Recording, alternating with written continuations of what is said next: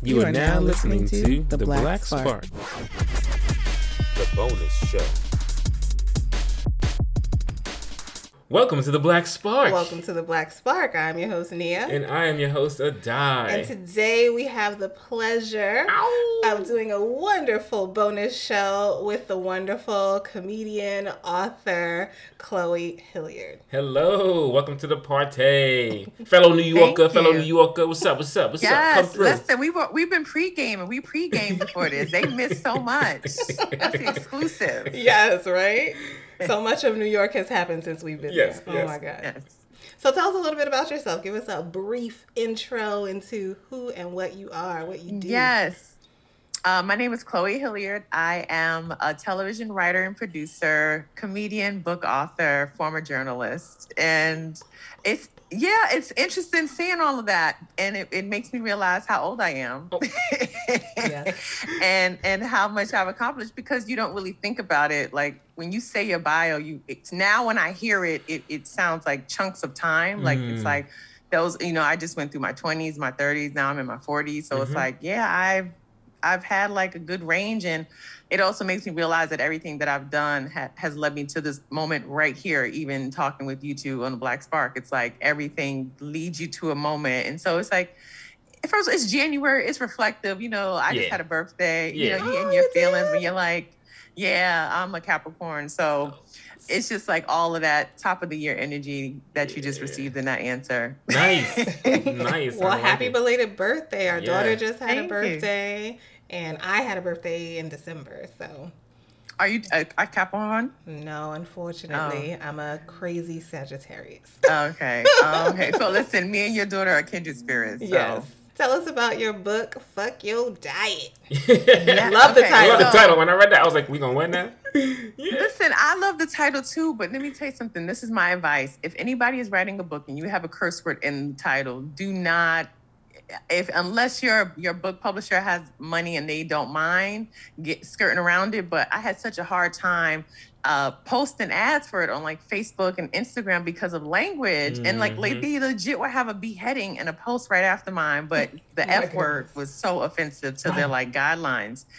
And so I know also when people hear that title, they think that I'm saying don't diet, eat whatever you want, but really it's a hodgepodge of that kind of mentality, but also understanding like what the food industry does to diet culture and how that influences our self-esteem and our waistlines and our bank accounts, because we're always trying to find a scheme to look better, feel better, and fit into this like false identity of like what is healthy in America. And it's just capitalism. And so being a journalist at heart, I incorporate a lot of research, facts, like statistical things, and pair them with my life experience at the time. So like I'm a child of the 80s, and President Ronald Reagan was pretty much like low-key the first Trump. And he, high key. And so he came in with Reaganomics and wanting to cut the school lunch budget. And when he did that, he kind of relaxed a lot of the restrictions that they had on the quality control. And so instead of a burger being 80% beef, it could be 50% beef, because he would fill, not he, but now the people who created it could fill it with filler and make a bigger profit margin, because they were cutting school lunch budgets, like federally funding these things. And so that kind of opened children.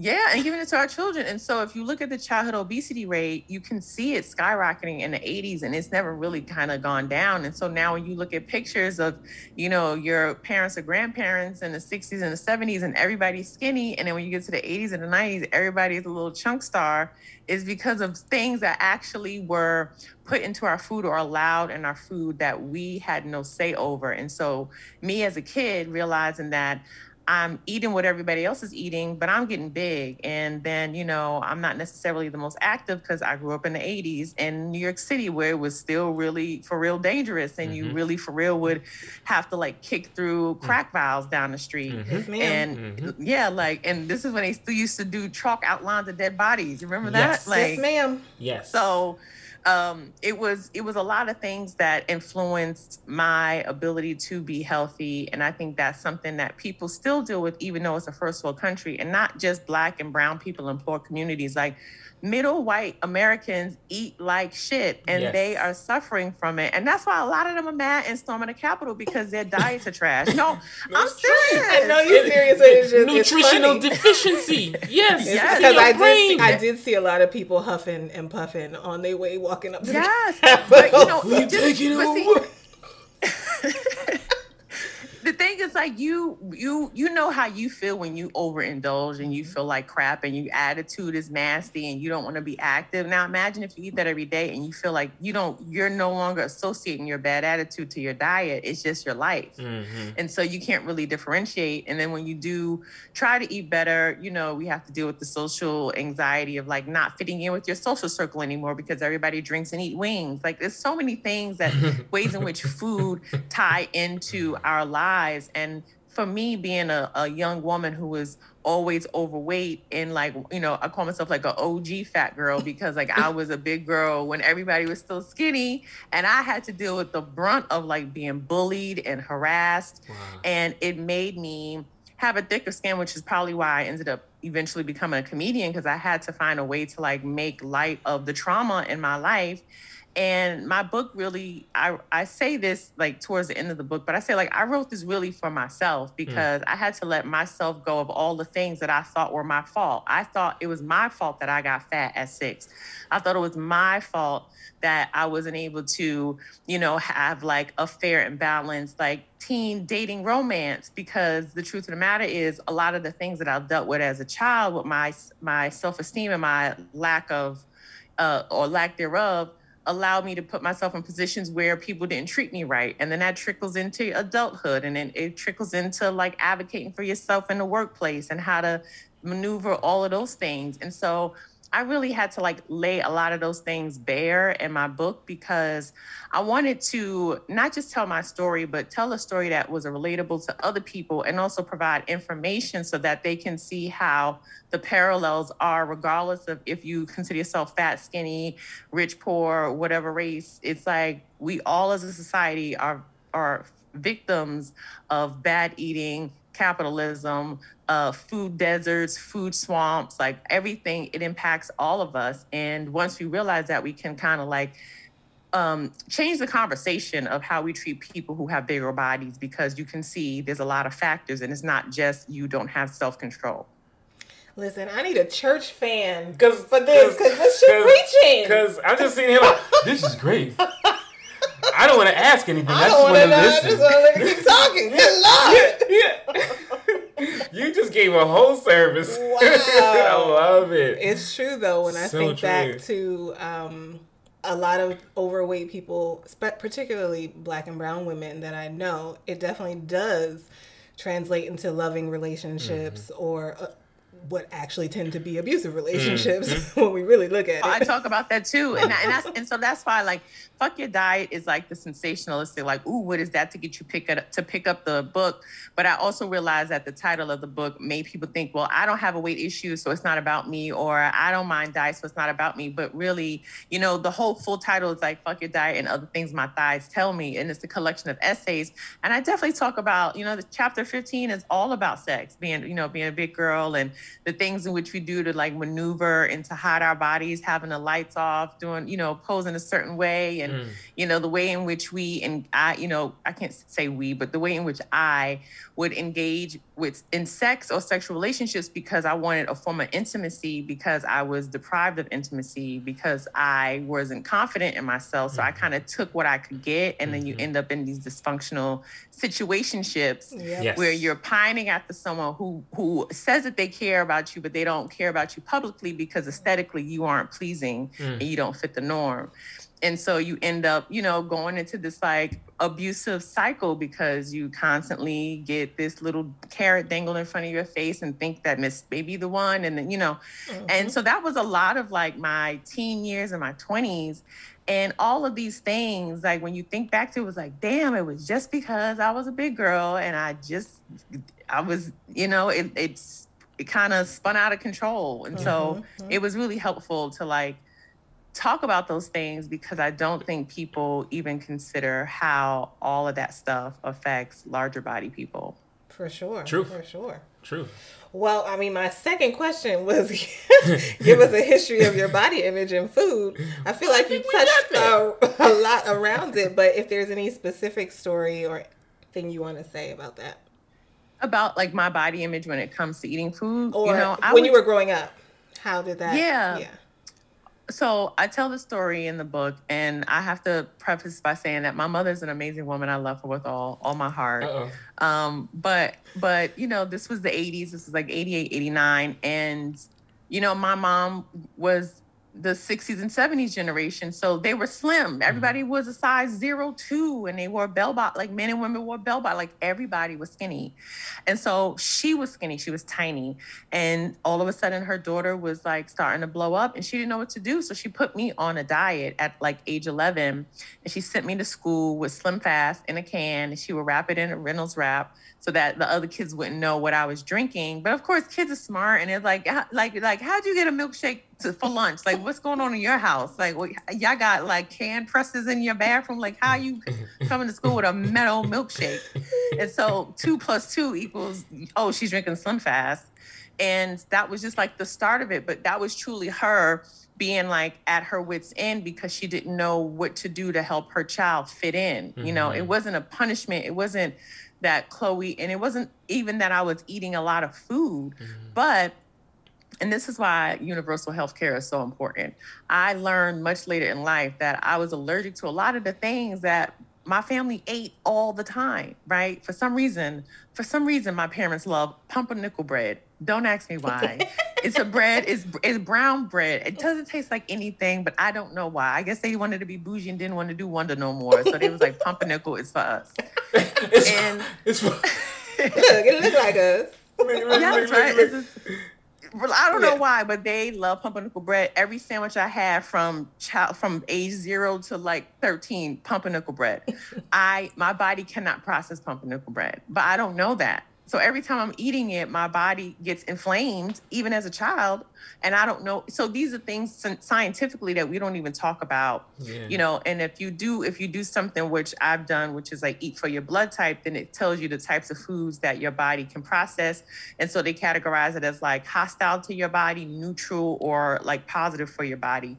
And a lot of things that I ate growing up, like red meat. I didn't really like red meat growing up, and I kind of stopped it when I was like 12, 13. I was like, I'm done. I don't want to do it. And I didn't eat red meat for like almost like 10 years. And my body really can't eat processed red meat. So when I would feel lethargic after dinner as a child, I didn't know that was my body saying, we don't really like red meat. So I'd be like, I don't feel good. I want to lay down. I want to take a nap. Now it's like, oh, you ate a lot and you lazy, you know? And so there's a lot of things that we get labeled that our body is trying to tell us, but we don't really educate ourselves about the body, how it pertains to food, and how everybody's individual body is completely different. And so that's more of a science conversation and a food education conversation that we don't have, because if you grow up in a community or a family where you don't have the funds for everybody to have their own specific dinner, you getting a pork chop. Everybody getting pork chops. You know, so it is what it is. Yeah. Yeah, we have that struggle now. We could give y'all each 3 different things, and then we could each actually have our own meal. But I ain't trying to do that. No. So everybody getting a pork chop. No, no. We don't do pork chops, but we definitely listen, Linda. Listen, Linda. Okay. All right, you're not listening. Oh my goodness. Yeah, and that's the thing. Resources, and if you're with limited resources, I'm used to, even though we are not deprived, I still have you gotta eat every last thing. We're gonna scavenge the kitchen, figure something out to eat, and we all gonna eat that thing. Listen, that's why my mind works. And he'd be like, "Yeah, I'm ordering something." Yep, because he'd be like, "You want something? Look, I'm ordering something." What you making for dinner? I'm like, "Did you look in the cabinets?" I'm like, "Did you look in the cabinets? Because I could throw something together." And he will. He'd be like, "Oh, here's a can of garbanzo beans and some honey and some crackers. Let's do it." Now that sounds like ghetto chop. That sounds like ghetto chop. We're like, I never done that. He's never done that, but like That's the vibes. That's the vibes. Yeah.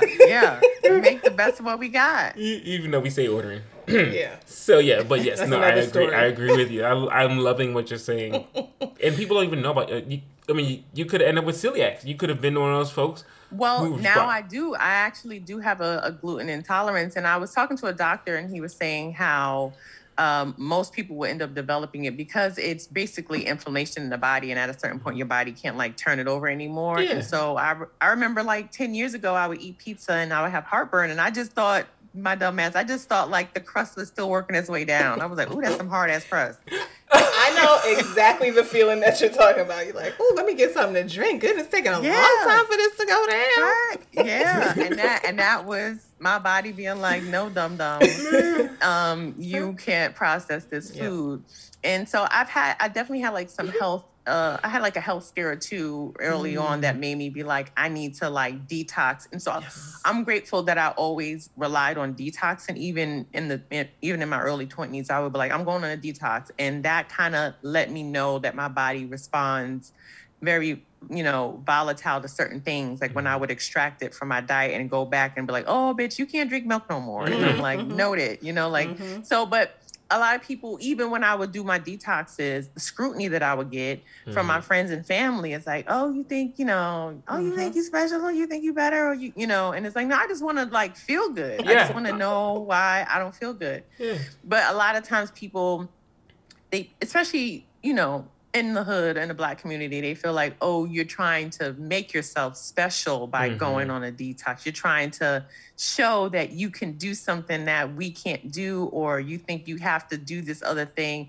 And it's like, no, I feel like taking care of your health or just checking in on yourself shouldn't be seen as like an act of defiance against the community. It's just what I need to do for myself. And I'm so glad that more people are like, having these conversations, more people are doing these things. And don't get me wrong, just because I've detoxed and I've been vegan, pescatarian, everything under the sun, I eat meat now. Like that's like, I allow myself to have a full range of experiences because certain things work for me in different points in my life. And so I've learned now, like, yeah, I can indulge, I can have meats, but for me, I rather have like a whole diet of like organic meats here and there with like, complex carbs, and then indulge in the sweet. But then I also don't really do processed sugar. So that's the other thing you have to ask yourself, like, what works best for your body now? So like right now, it's better for me to have like low salt and low sugar for my body at this stage in my life versus me being vegan and eating a bunch of carbs because I can't eat the shit. So it's like, no, that's true. Yeah, one of my closest friends in Atlanta, she had this epiphany recently as well, and I think she just turned 50.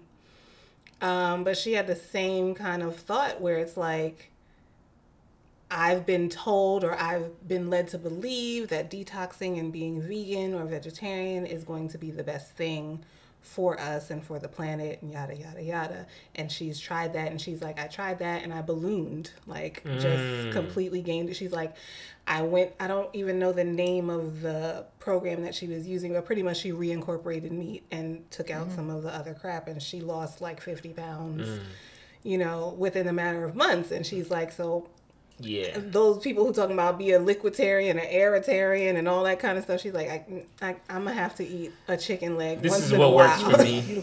Yeah. Once in a while. Hey, but that's but we do that in every other aspect of our life, right? You're not gonna wear pants that don't fit you because you're trying to prove a point. You're gonna do what works best for you, and so. Really, it's like I want people to take the pressure off of themselves to feel like they have to belong to this ideal that's not realistic. Especially for Black women, it's like we are told, especially growing up child of the 80s, like all we had were like the white supermodels to look up to, and Naomi came and then Tyra came, and that was pretty much in Veronica Webb.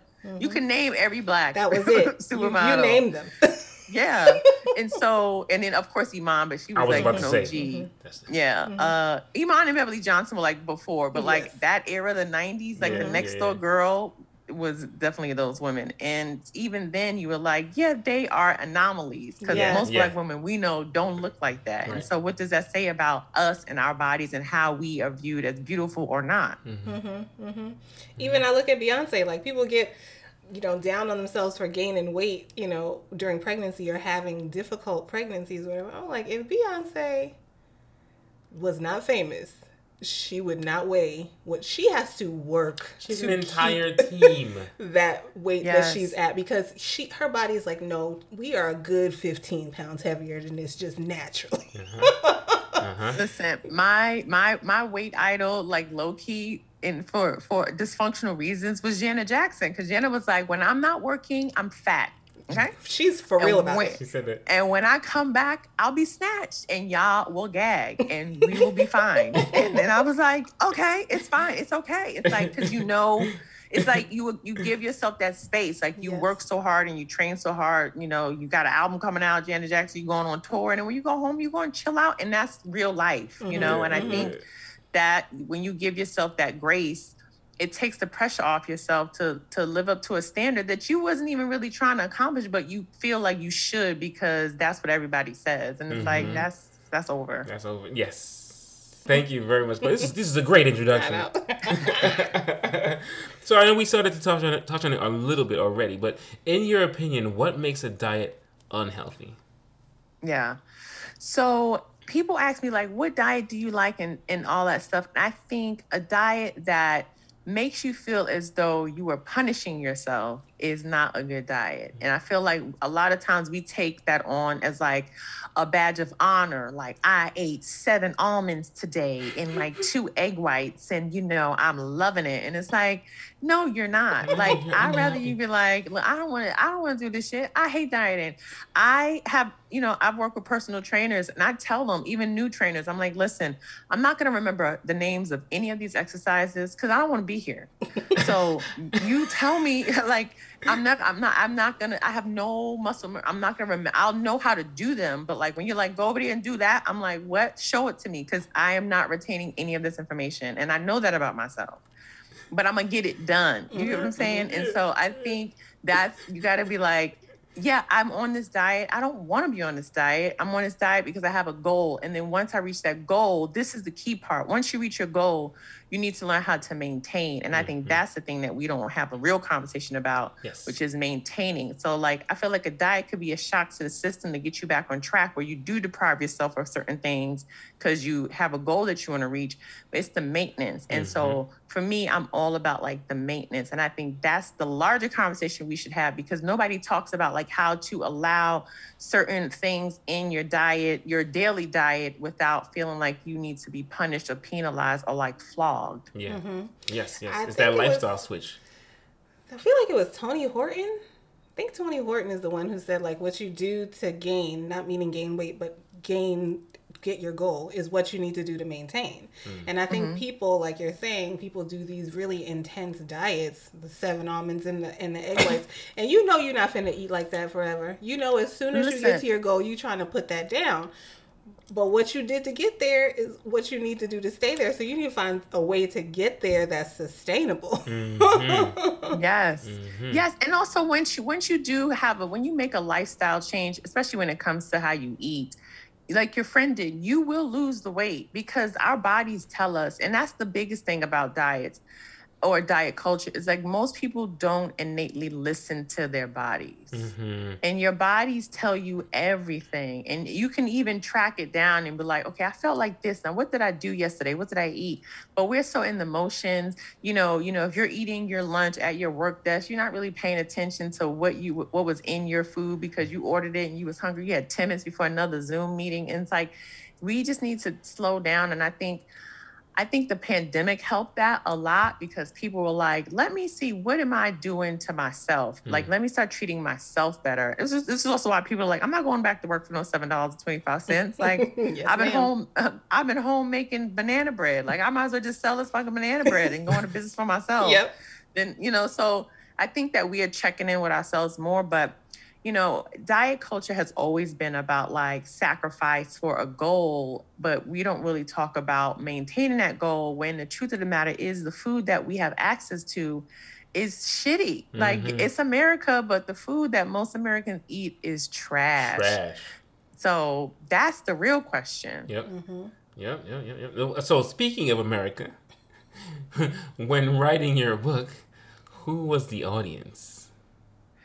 I didn't even think about like who the audience was, because I'm a stand-up comedian, and I know when I write my jokes, I write them because these are things that I want to say, or opinions that I have, or experiences that I've gone through. And so for me, it's about telling my story or my observation and making it funny, which is really just like thinking about it from a skewed point of view, which is like an analytical, observational, why are we here, meta type thing. Yeah. And that's just my personality. That's who I am as a journalist. It's like, well, why? Why do I think? What are my hypothetical reasons? And I've seen people hear my opinions and construe them vastly different than what my intent was. And also look at me on stage as a Black woman and think before I open my mouth, oh, I'm not going to have anything in common with her. So, I'll listen, but I want to identify.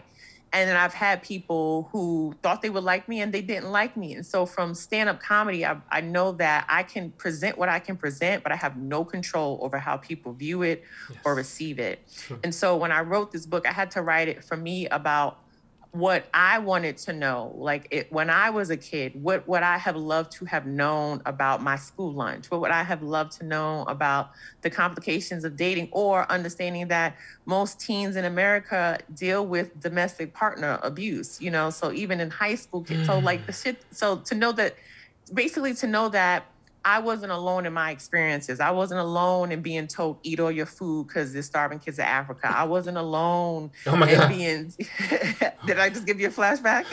Oh, yeah, eat your food. They don't have no food there. I'm like, don't you see Sally Struthers on the TV with the damn rock your way to diet thing with the belly out children helping eat your food? Or you can send them some of this beef liver. I don't want this beef liver, Grandma. Send it to them. I don't want this shit anyway. Right? They like grits in Kenya. Send it over there. I don't need it. You want like grits? No, not beef liver with gravy and onions. When you sit, liver onions, come on, you know the struggle meals our parents gave us in honor of the ancestors that paved the way for us to live in Brooklyn because they came from South Carolina. Yo, when I don't know, one is in college when I realized liver and onions wasn't the thing to be doing. It wasn't before that, but I was like, yeah, wait, we ate an organ? We was eating an organ in intern? Oh, okay. I was lucky to not be of the Southern kind of family who made chitlins. Like, I'm sure there are some break-off cousins and stuff who do chitlins, but I was lucky that was not a thing. Yes, chitlins was not a thing, but I think every once in a while, like maybe every year or two, they would do it for like New Year's. It was like a New Year's thing. That was when they would do it. If they did it, it was like a New Year's thing. My mom and not like our little pod in the family, we never ate chitlins. And my mother told me, she told her mother, she was like, do not feed my child chitlins. Like, I think that was one of the things. It's like, that's where we draw the line, Mama. Yes. It's true. It's true. It's so true. Big Mama will understand. Yes. Yes. So how do you think Black folks, or how did Black folks receive you when you said that you were going to be eating for your body, for your blood type? Mm-hmm. Oh, well, even now in my family, they still look at me like, that's Chloe. She's just going to be, we love her anyway. I am the, bring paper plates to the family function. Like, I'm that person because I would try to bring like healthy foods and they were like, listen, not now, not today. Not today. We wanted to have we trying to have fun. Yes. Yeah, like literally, you know, but there was little things that I started early. Like I was always essentially a disruptor when it came to food in my family because when I stopped eating red meat, I was 12 or 13. And then I remember my mom testing me to see if I was for real. And I failed that first test because I woke up one Saturday and she made like the biggest plate of bacon I ever seen in my life. And I was like, I have to have a piece of bacon. Mm-hmm. And then after that, I was like, no, I'm for real. Like I doubled down. And so when I really doubled down, then they started doing things like not putting the pork and the collard greens or like making me a little side plate, a side pot of greens to respect that I had made this choice. And that's what I am so grateful about my parents. It's like, they respected my choice for myself, and then they would accommodate me as best as possible. And I think that's how they feel about me now. It doesn't necessarily influence them when it comes to their eating, but like when I'm around them, I can see them being like, okay, I won't get this thing, I'll get this thing. Mm-hmm. But for the most part, you know, it's changed now because more people talk about eating healthy, and now you have like soul vegans and like all these people who make it cool, and all these restaurants in the Black communities, and that's great. But when it was before that, it was like, oh, you're joining a cult, you're going to a commune, you shopping at a co-op. What's a co-op? You mean a supermarket is a co-op? Yeah, and it's like, what's a food co-op? Mm-hmm. You know, they in there, they don't shave their armpits in there. White people got dreads in there. It's feel like patchouli. You know, it's true though. It's true. Yeah, but you know, so to them it was like it came across like I was too good for our culture, our food culture. And, you know, in the African-American community, food is our currency. Yes. It is our love language. It is what we bestow to our descendants, recipes and, you know, moments over meals. And, you know, we may not have stocks and bonds, but like we bond over the dinner table. Like we truly cherish those moments. And to have someone like me being like, oh, Grandma, I don't want your ham. They're like, get this bitch out of here. Yeah. She said, what? Yeah. I mean, I have a similar story. First, I want to say, I feel like we still haven't perfected the vegan mac and cheese. I'm still waiting on somebody to actually really, really get that together. Yeah. Even my children, like sometimes I can trick them. We just had some Impossible chicken nuggets, and I was like, "Ooh, these are better than real chicken nuggets. I could do this all the time." Actually. Well, I didn't have any actually. You did. No, I didn't. Okay. They had them. I have them. And the mac and cheese, I tried it. I tried it with the child cheese. I tried it with the I said, "Listen, my kids are like." This don't taste good. It's missing the death, Mama. Like, I don't taste the death in this. I just don't taste it. Yeah, mac and cheese is tough. Mac and cheese is tough. That's why, like, even when I was vegan, when I had moments of being vegan, I always like Thanksgiving is that's my gimme day. Like I'm getting me some mac and cheese, I'm getting me some turkey, I'm getting me some dressing, gravy, all of that. Like that is my allowance. And we'll just deal with it. We'll just deal with it for the next day. We'll just deal with it. And it's joyous. It's an experience. You allow yourself to just relax and lean into the flavors. Yeah.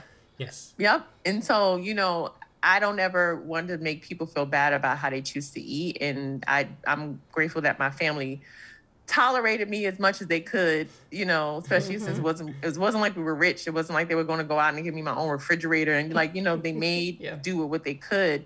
But I think everybody has to go on that journey for themselves because you got to be the one that has to live with your body. And that's my biggest thing. It's like, it's not even for me. It's not even about, it's partially about like the planet, of course, and animals a little bit, you know, a tiny bit. Just a little, because I'm still wearing leather. Like I'm just. Yeah, you know what I'm saying? Like it's kind of all or nothing. You know what I mean? Yeah. So, you know, I came back in this life as a human, so I'm grateful for that. When I come back as a cow, maybe I'll be like, niggas be vegan. So I don't know. Eat more chicken. Yeah, right. Eat more chicken. Everybody has their own agenda, basically, depending on where you stand in life. But you know, I think a lot of times we just don't understand that it's really about the health. And I think when COVID hit, it drew the point home even more so for me because we started hearing about pre-existing conditions, which is really conditions that happen to people after a long time effect of a bad diet in America. Like truly, that's what, like when you think about breaking down those things, it's like arthritis, hypertension, high blood pressure, heart failure, all of these things that you can really associate with like your diet and exercise or lack thereof. Yep. And I got to the point where I was like, yo, I don't want to be old and decrepit. Also, I don't have kids. So I don't have anybody who's instantly going to take care of me. So I got to make sure that I take care of myself. So a lot of that stuff for me is like, I just want to be healthy. I don't want to be walking around with aches and pains and limiting my life experience because I'm not physically able to do certain things. And so I was like, if I got to eat healthy, then that's just what I have to do. I love it. There's so many things we're not saying here because we can just go on and on and on. Like you're speaking to the tribe. You got that book. Eating for your blood type like 10 years ago. I don't even know if I still have it. We probably gave it away. But like there's so many attempts to figure out what's going on in here. There's so much information and like a bunch of, the now they're Hotep, but there was brothers and sisters who are in the health food industry years ago telling us this stuff. You listen to BAI in New York, right? The LIB and all that stuff, and Gary Null, he white, but he a brother, right? But like all this stuff, and you're the weird one for listening to that stuff. But when you try the little things, Reiki and all that stuff was around, it's like, you did what? Now y'all are weird. You hanging out? No, I'm just telling you what the ancestors was doing, like before the slavery ancestors. Speaking of that, Sorry, I hit the table. You can't hit the table. Can't hit the table. it resonates in the mic. You know all of that. Oh yeah, I know. Yeah. We lived in Atlanta for a while, and we were at the register and at Publix, and we had bought a bunch of organic fruits and vegetables. You're not gonna make fun of her. I'm gonna try not to make fun of her, but it's bubbling. It's bubbling. The cashier was like, What's the big deal with all this organic stuff? And I was like, well, it's not genetically modified, and it wasn't grown in a lab, and hopefully they didn't use the worst of the herbicides and pesticides on it, so it should be a little bit healthier. She was like, I don't know, my grandma lived to be such and such years old, and she ain't never ate no organic. And I'm like, because sis, everything she ate was organic the time. Yeah. But message. She also pronounced fruits wrong, so I didn't. We just left it alone. I just had to leave it alone because I'm like, you're not going to be able to understand what I'm saying, so I'm just going to leave this alone. I was in Atlanta, and my friend from college, I went to visit my friend from college. She was from there, and she took me to like Bojangles or something, one of those you gotta try. Yes. And so she orders her food. I go up, I order my food, and the woman talks to me. And I can't understand her. Yep. Because her accent was so thick. And I just heard her saying to me, like, hey, Tony, we need some quarters. And I said, excuse me? And she looked at me and she repeated herself. And I just had to say in a moment, I was like, I'm so sorry. I'm hard of hearing. It was me. It wasn't you. It's my fault. This one ear is a little wonky because because everybody looked at me like, what do you mean you don't understand her? Mm-hmm. And I could not, the accent was so thick, I did not understand what she was saying. And my friend just laughed at me, but Atlanta, they got some accents in there. Yes, I mean, I'm saying this as a New Yorker. We have accents. Yeah. Oh my God. But it's just that kind of thinking. Like, it's the same kind of, she shares the thinking of like our parents and grandparents, like, what, you don't need this organic. It's like, okay, because you had real food. We no longer, you didn't even realize. Our grandparents and parents were so excited when box cereal and Chef Boyardee in a can came out. They was like, ooh, I could feed my children on 25 cents. Let's just, you know what I mean? They weren't thinking about this is made in a lab. They were not thinking about that. Yeah. So when we say, oh, I'm eating organic, I'm making sure that it's, farm to table, what you need all that for? Because that's what y'all had. Can I get that? You're like, why do you want to be difficult? And it's like, I'm not trying to be difficult. Why are you making it harder for yourself? It's like, because in the end, it really comes back to bite you in the ass. Yes, for sure. Literally. So speaking of that, because this is all coming down to money, like, what do you think is the main socio-economical issue when it pertains to eating healthy? And so, America, for all intents and purposes, is supposed to be a first world country, right? It's not. The pandemic told us that it was not. It's not. It was like we were living in the Truman Show. Like, the black people kind of was like, this is the Truman Show. White people was like, no, it's not. And everybody was like, yeah, this is the Truman Show. Yeah. We all realized that we've been had. And I think the biggest thing, and the reason why we have to stop associating bad eating with like just the hood, is that there's food deserts and food swamps all across America. Yep. And as a comedian, I was traveling a lot. I visited most of the 50 states, and I spent a lot of time in Middle America, and they lack so many food options. It's sad. Yep. Like, I walked into, I was in North Dakota, and I think I just wanted like pineapple juice, or it was like either pineapple juice or mango juice. It was something that I just was like craving, like, oh, I just want this like fruit juice. And they were like, oh no, we don't have that here.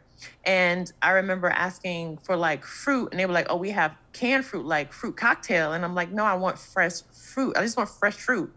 And they were like, oh no, you're not going to get that. And so I was at a college performing, and one of the students who was Native American, he was like, yeah, we don't really get a lot of good produce here because it takes so long for it to get here. It's bad. So we really just eat a lot of canned stuff. Mm-hmm. And when you hear that, when you hear a person, especially in Middle America, say that, or in a white community say that, even though he was Native American, it was like North Dakota, was mostly white people.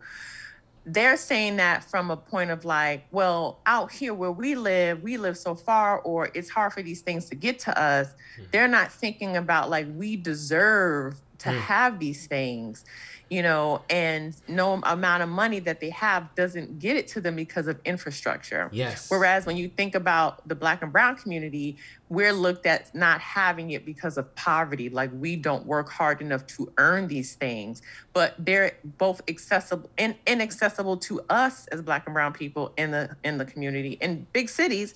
And white people in Middle America, yeah, we both have the same limited resources when it comes to healthy, whole, and affordable food. And that's a capitalism thing. And so I think people need to understand that you deserve to have fresh fruits and vegetables, and you shouldn't be charged an arm and a leg for them because they grow it here. Like, a lot of stuff is grown here and subsidized by the government, you know? And so when people realize that they should have these things that should be basic human rights, that's when the conversation will change versus, well, make more money and buy the food you want. And it shouldn't be that way. Correct. I think that's really interesting that you said that, because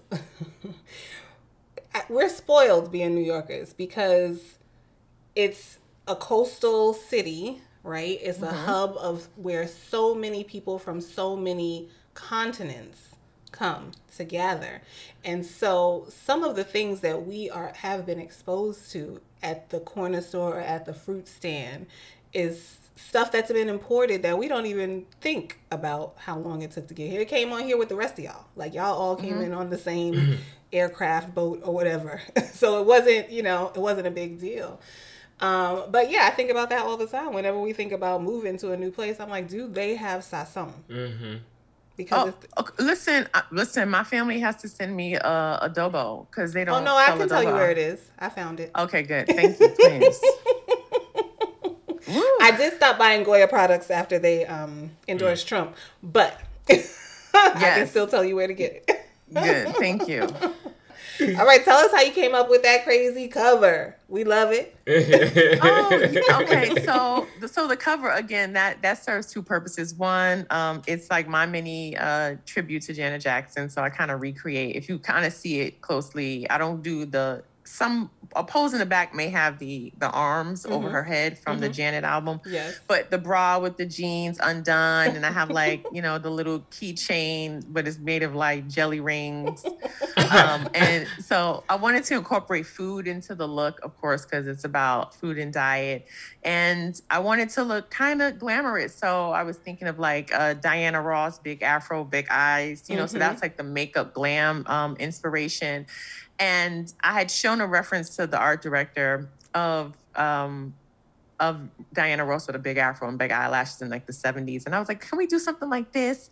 And then maybe like a Cleopatra, like blunt wig, but like maybe make it food. Like, what if the wig is licorice and then like the hair is a popcorn afro? And they were like, cool. And so that was it. It wasn't even like a back and forth, or nobody had to approve it. It was like, okay, sure, we'll just hire a food stylist. And I measured my head, and he built the wig of that's real popcorn that he hot glued on, like kernel by kernel. Wow. The licorice wig, it's like licorice, just like a legit attached to like from a base a mold that's attached to a mold. It's like he made it from scratch. And I brought two bras from Walmart when I was like in the Middle America performing somewhere. Got me two bras, and I sent them in, and they just like added the popcorn and the licorice. And so it was important for me to have my body show, not in a gratuitous way, but in a natural way. If I was a thinner, fit-shaped woman, this pose wouldn't be controversial at all. But for me to show my stomach in its natural state was important for me, because my stomach, especially if you look at the back cover, You can see my stomach, and it's not flat and it's not perfect, and you see my stretch marks. And I actually told him I didn't want anything touched up. So the stretch marks are there. Everything is there. So of course we had to stalk your social media and all your stuff to get prepared for this interview. So we know that on page 89 of your book, you introduce us to a whole new side of Frosted Flakes and John Kellogg himself.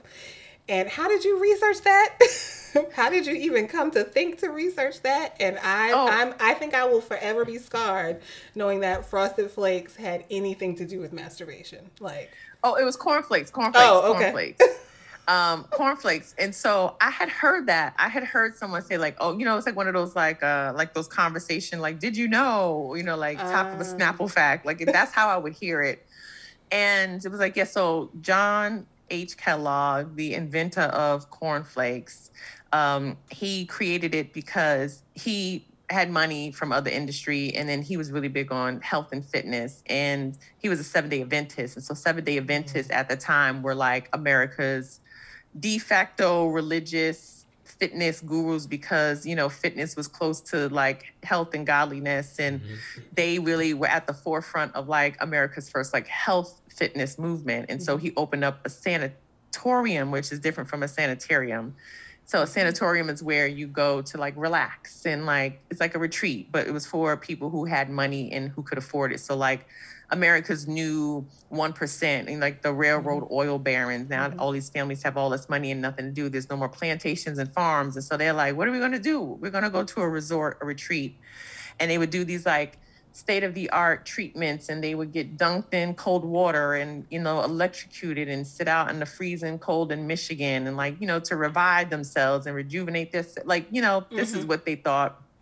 Fringe. And so he thought, as a 7-day Adventist, he thought that spicy foods led to sexual perversions. And so the blander the diet, the less likely you were to want to fornicate.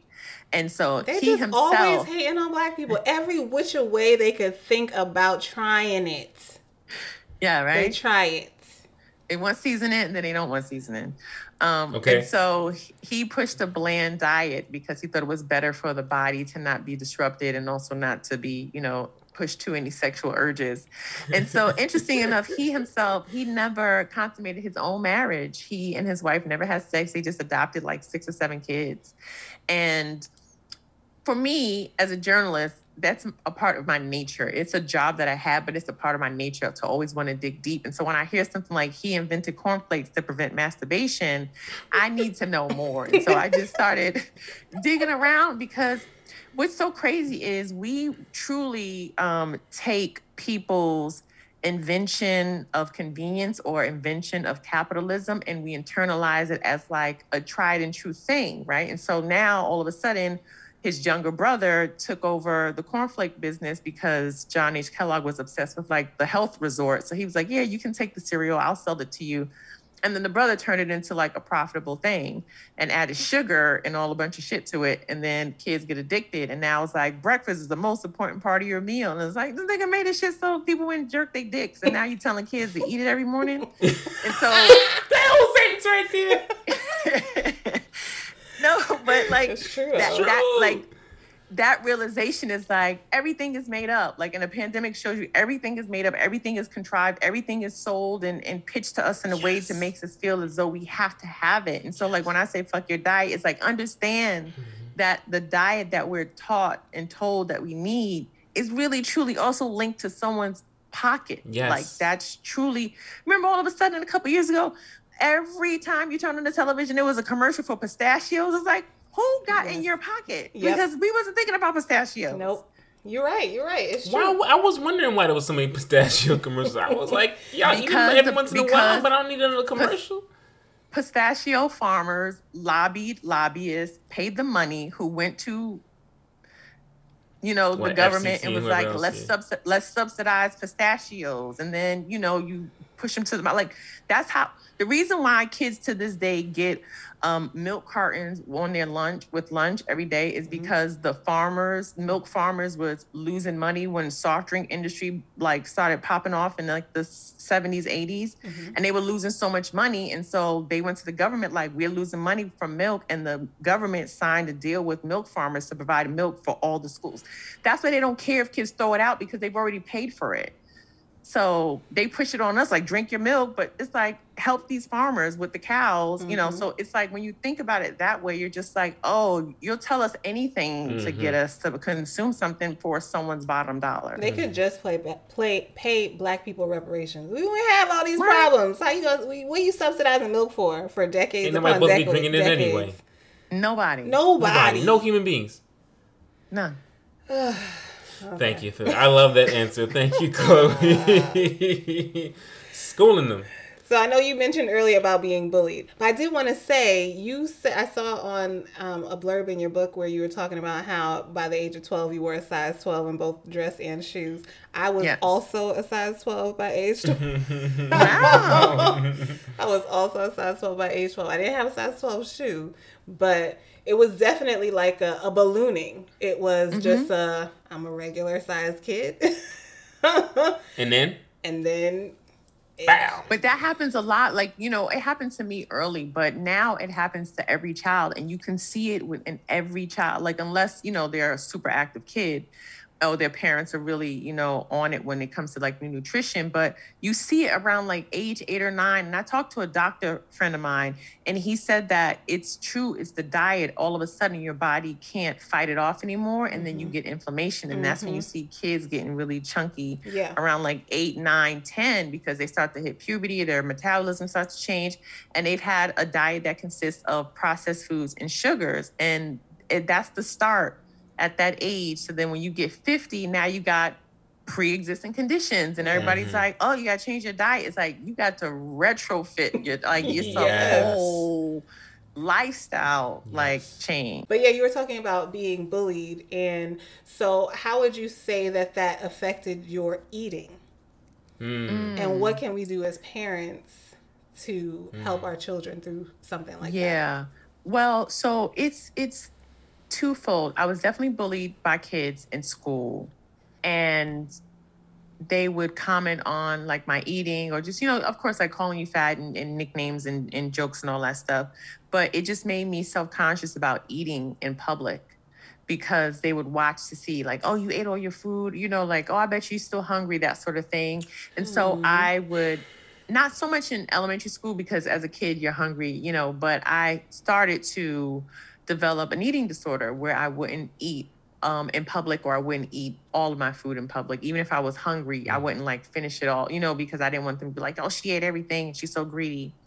And so then by the time I got to high school, it wasn't, you couldn't, in junior high school, by the time I got to junior high school, it was no longer okay to eat school lunch. It was like, you poor. You got lunch tickets? Your parents ain't get you no money. They ain't give you no money. Yeah. And so true. By like 6th or 7th grade, the school that I went to was, you know, a New York City school. And it was so overcrowded that they would let like the 7th and 8th graders like leave the building. And so if you had money, if you were a 6th grader, you would give somebody in the 7th grade money and be like, go to the Chinese store, bring me back some fried rice. And then like, that's what it would be. It would just be like French fries with ketchup, or fried rice with hot sauce. So like 4 chicken wings for $1.50. Like, and that would be my lunch, or a slice of pizza, or, you know, I never went to Burger King because the line was too long, but like, it was always like pizza, chicken. And I would, if I didn't have money, my friends and I would pull our money together and we would share French fries, but like, that was all I would eat. And so now I'm not eating enough foods. My metabolism starts slowing down. When I do eat healthy, it's, you know, like my body's not burning it, because it's like, we don't know when we're going to eat. Cause I was constantly low-key starving myself. Yeah. And then by the time I got to high school, it was the same thing. But when I got to high school, it got worse, because of course I'm not going to eat school lunch, but I didn't necessarily have money, because my parents didn't have money like that to give me money every day. So I would just like have $1 and get like a candy bar. And then after school, I would play basketball and have practice, and then damn near pass out on my way home. And so that kind of continued, because food scarcity, lack of resources, lack of, pride, or, not pride, but like just not wanting to be shunned or made fun of because I'm eating school lunch. And it's a lot that we deal with when it comes to socioeconomics, when it comes to peer pressure and popularity, because you gotta want to fit in. And so I was doing damage to my body and creating an unhealthy narrative when it comes to myself and food, because I was just trying to fit in. And that was a result of me being bullied, because it was like, I don't want to draw any more attention to myself. Would you say you got it mostly from boys or girls? What would you? Girls. Boys didn't really care. It was girls. I was tormented by young girls, especially in elementary school. They made so much fun of me because I just didn't know. I just didn't know. And I also grew up in a Hasidic Jewish neighborhood in Brooklyn, so I wasn't cool. I wasn't hip. I didn't know the lingo. My mom dressed me like a little Jewish kid because the clothes was nice. Like I told you, my parents was bougie. They was like really aspiring bougie.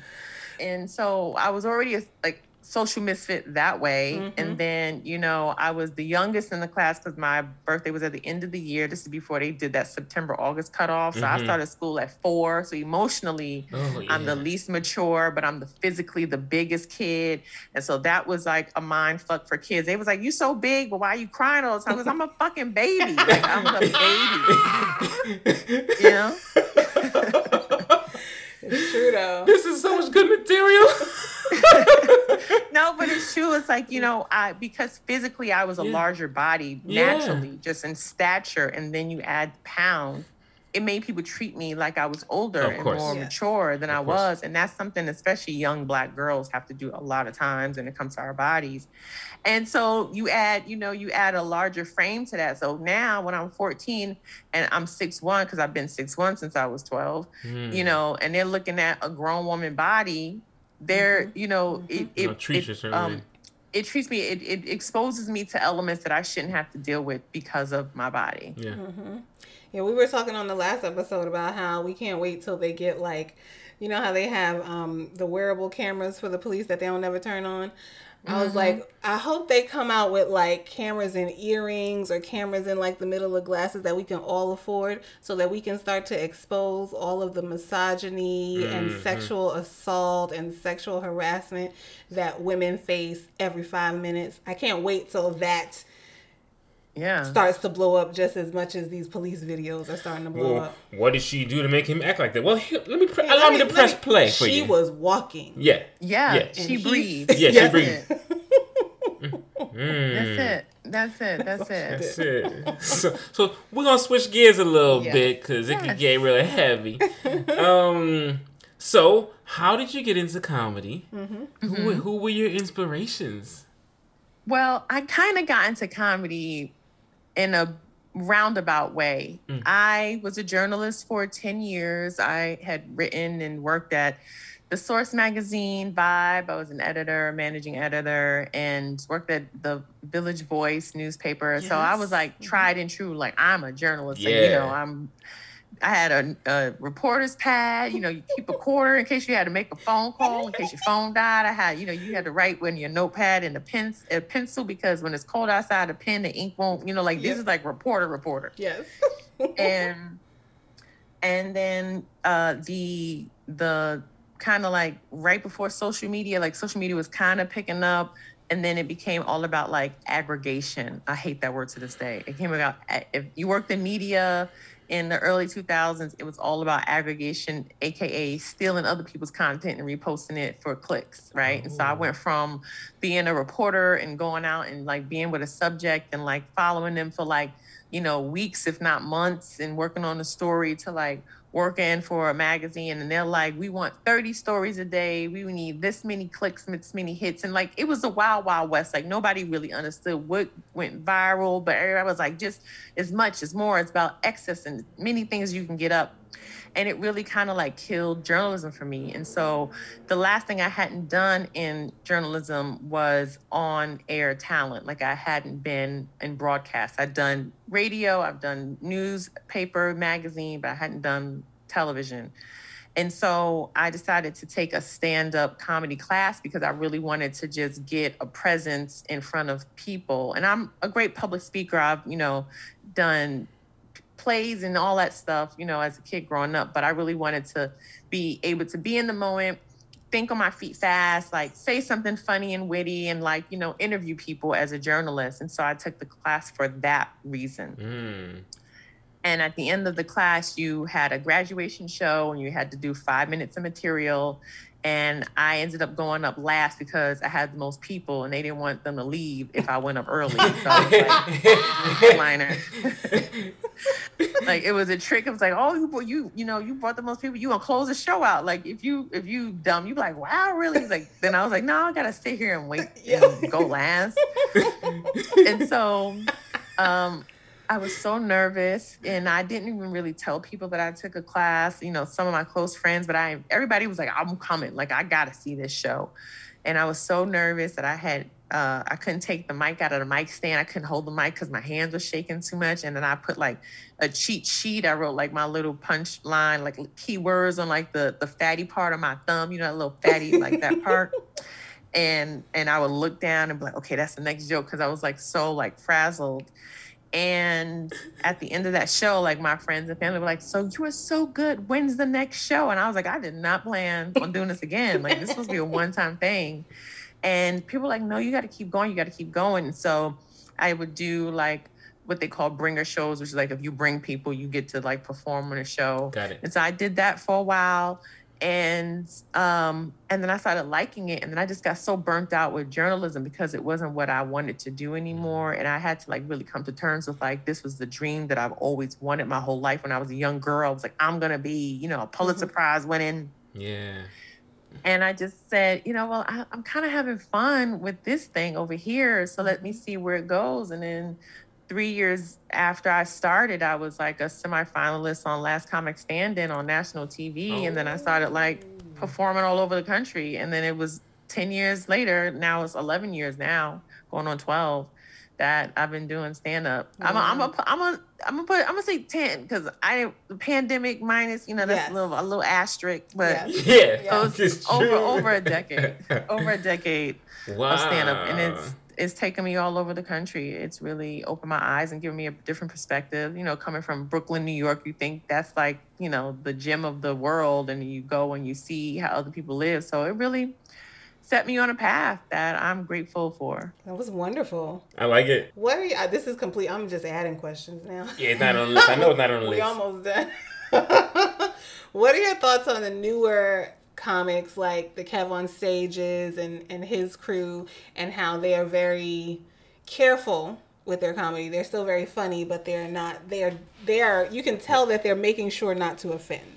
Versus like veterans like Dave Chappelle and that whole situation, or even old school, you know, Martin or Richard Pryor, Red Fox, Eddie Murphy. Because we tried to watch. Oh, we watched Run Tell That. No, You So Crazy. I tried to watch a Martin. We tried to watch You So Crazy like a month ago, and we have like current day political correctness, so it was mad cringe. I was like, I can't do the this. first like 6 minutes, we was like, yo, he had all It was like, oh but shit. it's funny because like I'll watch Raw and I won't have that same visceral reaction to Eddie Murphy saying the craziest shit.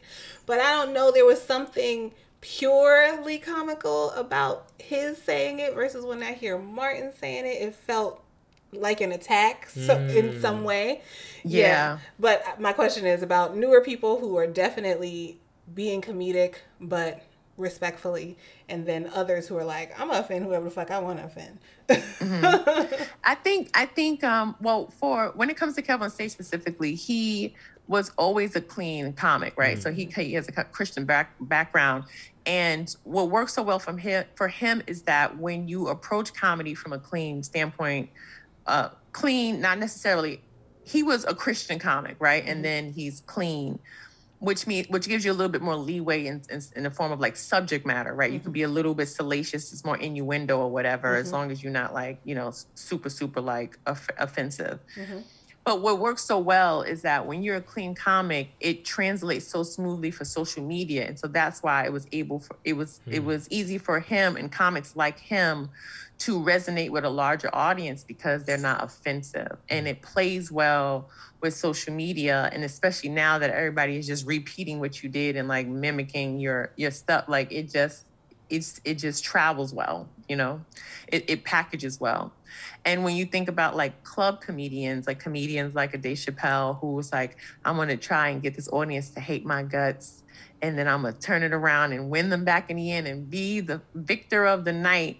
That doesn't translate well to social media, because the long journey of having an audience, losing that audience, getting them to agree with you, and then leaving out to like a standing ovation is all about context and timing. And so you can't chop that down into 30-second or 1-minute clips. And so if you can't cut it down, people hear something, and this is not me defending or making an excuse for Dave Chappelle and like the, you know, heat that he justifiably is getting.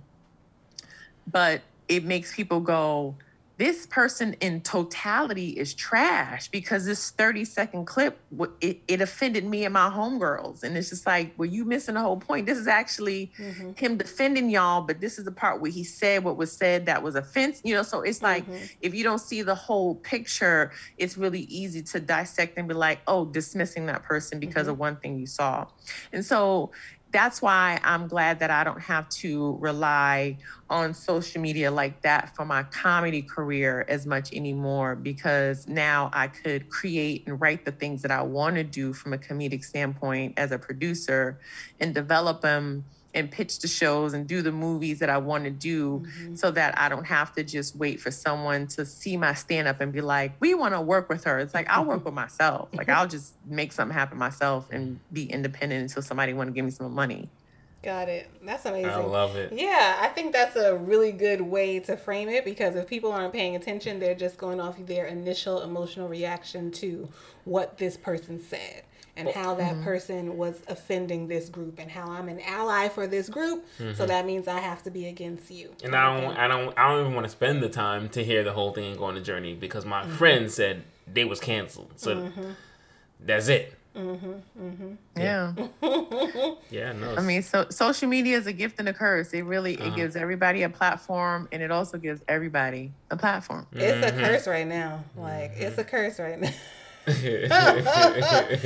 When y'all get together and try to overthrow the government over some bullshit lies. Now, there's real reasons to be mad. For sure. There's real reasons to storm the Capitol. But, okay. That one? That one? That wasn't it. All right, so before we end, it's January, it's 2022. It's actually starting to look like 2020 also, which is pissing me off, but we here now. This is what it is. We asked 2022 not to come in here all crazy, but it's still coming in here crazy, so. Agreed. What are your suggestions for healthy weight-related goals and resolutions? Be realistic. And so for me, I understand that it's not just diet, it's diet and exercise. Like, I can eat as well as I want to, but if I'm not physically active, it's really no point. And then I also kind of like barter with myself. And so in order for me to successfully maintain my weight, I have to have checks and balances. And so my personal experiences is I'll eat as healthy as possible, as healthy as I can afford. That's also key. Monday through Friday. And on the weekends, I'll have a meal. I'll order like a dinner from a takeout place that I really want to eat from, a meal, you know, whatever cuisine I'm tasting that week. And I'll also do like a treat, like a sweet treat. And I also tell myself, if I do indulge during the week, I have to work out. And I work out anyway, but it's like, if I eat something, I know the next morning I'm going to get up and I'm going to walk 5 miles. So I walk a lot, especially now living in California. It's so easy for me to walk. And so I walk probably 4 to 5 days a week, about 4 to 5 miles. And then I go hiking on the weekends, and I started, you know, weight training. And so for me, it's like, I have to do those things if I want to be guilt-free about eating ice cream or having a cookie or a cupcake. And that is that's just the balance. It's not a consequence. It's not a punishment. It's like, yeah, you ate a cookie, and so you're going to walk in the morning. And it's like, yeah, I am. And I'm going to be fine with it, and I'm going to be happy with the results, and I'm going to feel good and have a clear head and use that hour to start my day and get my energy right. And so it doesn't feel like a punishment. It feels like that's just like the natural flow of my life, you know? And so I feel like people should give themselves that leeway to have that treat, to have that indulgence, but also hold yourself accountable because, and this is like this was the thing that kind of like made it all click for me. Because I've always eaten well and worked out and lost weight and gained weight and lost weight and gained weight. You know, I told you about Janet Jackson. And for me, I told myself, every time I let myself off the hook, every time I let myself fall, every time I let myself, you know, gain weight and stop exercising or fall off my routine, I fail myself. And if I ever met anybody who treated me or let me get away with the things that I do to myself, right? If I met somebody who came into my life and flaked on me the way I flaked on me and, you know, made excuses the way I made, like, I would not want that person in my life. And so if I wouldn't accept that from someone else, why should I accept it from myself? And so that was kind of like the aha moment for myself. It's like, I'm not going to beat myself down and not pick myself up. You know, and so that is the way in which, you know, I just crank through my life each day. It's like, yes, this happened, but this is the flip side of it. Yes, you chose to do this, and this is the consequences, and you got to deal with it because you agreed. If you eating this pizza, bitch, you got to get up and walk. Like, that's just what it is. That's very well said because I don't think I've ever heard anybody put it that way. If you wouldn't let somebody else do it to you, why are you doing it to you? Why would you do it? And then look yourself in the mirror. Yes, about food. About food, yes. Well, everybody knows where to find us. Please tell the people where they can find you, where they can get your book, all that kind of stuff. Yes. Okay, so you can check me out on fyourdiet.com for more information about my book. On social media, it is Chloe_Hilliard, Chloe_Hilliard, Hilliard, Chloe spelled with the C the correct way. On all the shade. On Instagram and Twitter, and you can catch my musings there. I'm on Instagram more than Twitter because Twitter don't love me like that. Like, I'll post something on Twitter and nobody cares, and I'll take the same thing and put it on Instagram and it gets a lot of likes. So Twitter, you know, we just there with Twitter. Yeah, of course, presence. Yeah. What about shows? Are you doing any comedy shows? Yes. I will be performing later in the year. I'm waiting for COVID to go down. Listen, I'm waiting for COVID to chill. There is no reason why I need to be in any space with folks who don't think it's real. Because that's the thing, is like, when you go out on the road, you don't know who's going to show up to your show. And so that was the thing that really made me think about comedy in a different way when Trump was in office. Because, you know, now I would say things and people would give me a different reaction. And then I'm like, why am I getting this reaction? Or, you know, if I mention anything political, you could just feel the energy in the room change. And so at that point, I was like, I have to be more mindful about the spaces that I go to. And I still feel that way now, but now it's COVID, you know, because you could be somewhere where they don't have any protocols, or everybody's using the same microphone, and we talk on and spit on those mics, you know, and then, you know, where's the Lysol? I need to spray this down. Like, so I'm going to wait to see what this next wave is looking like. But by summertime, yes, I will definitely be back out here in these comedy streets. Love it. And we're going to have to, like, do lunch or something and hang out since you're here now. Without them kids. Go for a walk. Yes. Most deaf. Well, it's wonderful having you on. And we hope to see you around soon on the IG and all that stuff. Yes, it was a pleasure. Thank you so much for having me. It was an honor to be here on the Black Spark. And you guys are great. Oh, thank you so much.